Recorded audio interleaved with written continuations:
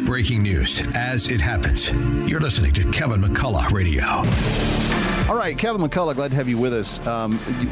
In attempting to cover as many different things as we do, oftentimes on the day that something is occurring, we might miss one of the big stories of that day. And a couple of days ago, before Congress, I did miss a very important appearance by Townhall.com's own Julio Rosas. Now, if you read Townhall, you know that I'm published there on Sunday and have been for about 150 years.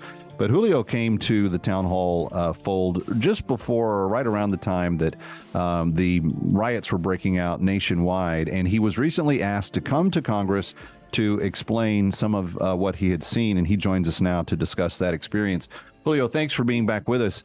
And I remember when you started reporting for Town Hall, because you were like Superman.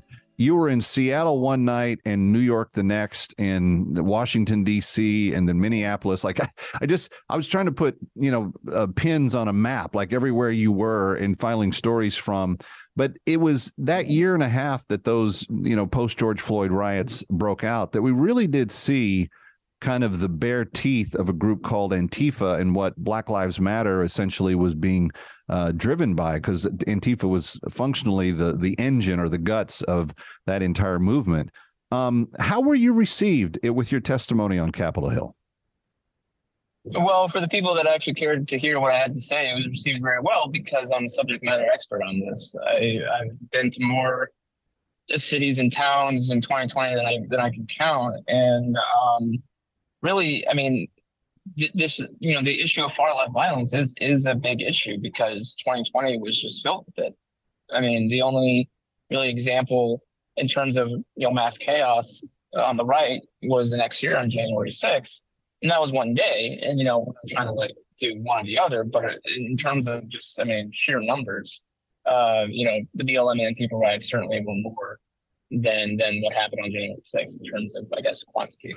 But it seems to me that the left is almost incapable of having a rational discussion about even looking at the differences between the two, because we've heard more about January 6th from Nancy Pelosi and Chuck Schumer over the last 3 years than we heard at all about the riots that followed George Floyd, except, perhaps in a sketch where someone on SNL stands in front of an exploding fire behind them and says it's mostly peaceful. I mean, it really was cartoonish if it wasn't so tragic the way that the left and the media worked together to really, silence that story.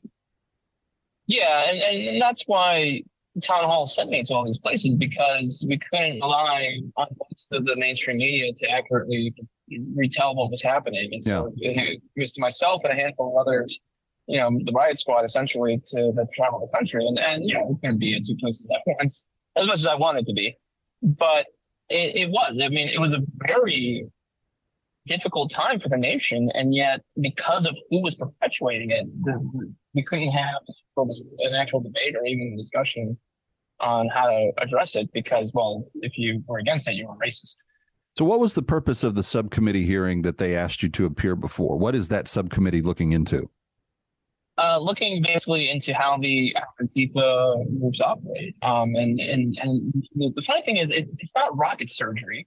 They are small cell units. They are decentralized, predominantly centralized in the Pacific Northwest, but there's also some in DC, Los Angeles, New York City, Chicago, any of the big cities. And when they're able to unify over an event or over an issue, they can cause a lot of damage. And so I told them that we don't necessarily need anything new from Congress. The laws just need to be enforced. That just seems to be an issue across the country, not just dealing with Antifa, but we talk about just regular criminals. Right. If you have people that are willing to arrest them and actually take them to court for serious crimes, you're going to put a massive dent in their operational capabilities. And so that's what I told Congress. How were your comments and your observations received? Well, I'm assuming you're alluding to Congressman Daniel Goldman. Yes. Well, so for him, he took the issue that I was contradicting the FBI director on his old quote on saying that Antifa is, more of an ideology, not necessarily an organization. And he was saying, how dare, Julio Rosas, whoever this guy is going to contradict the FBI director. And of course, my response is yes, because I actually know more about Antifa than the FBI director. And also the fact that he was trying to uphold the FBI as some an unimpeachable source of truth at this particular moment shows his hubris and or lack of reading the room capability. That does speak very candidly of some blind spots there.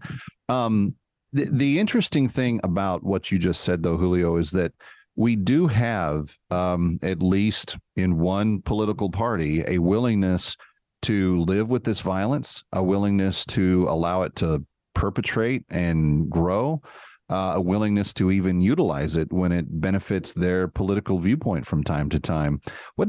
How does that strike you when we're talking about a nation that is at the crossroads that we're at right now?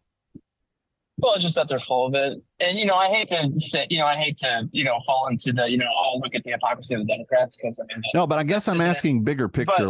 Are you concerned that the country is in a situation where something, if the event was cataclysmic enough, are these forces that are willing to look the other way and let this stuff happen, could it break out in a civil war from where you sit?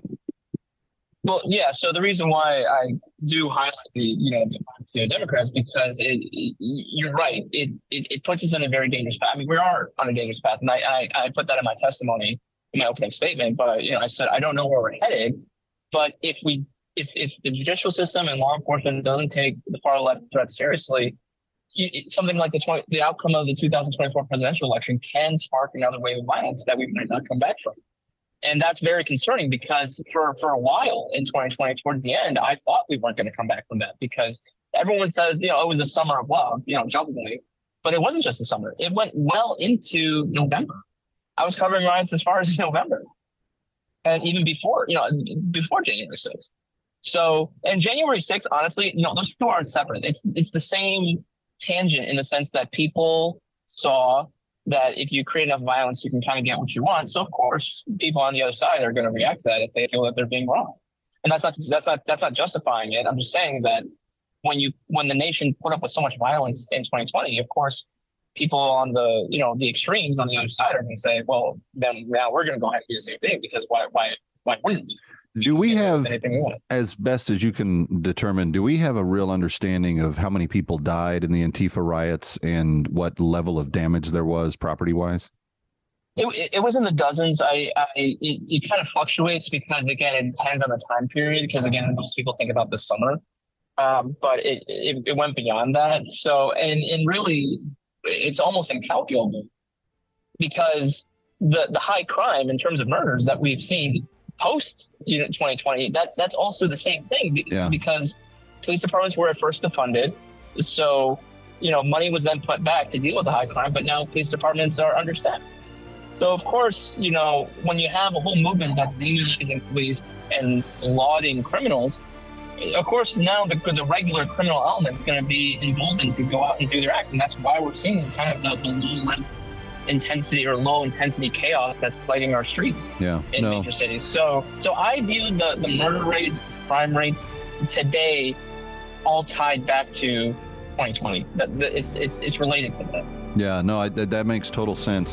Julio Rosas of Townhall.com, thank you for sharing your insights with us. We appreciate it. Thank you very much. You got it. Kevin McCullough coming right back. Don't go away.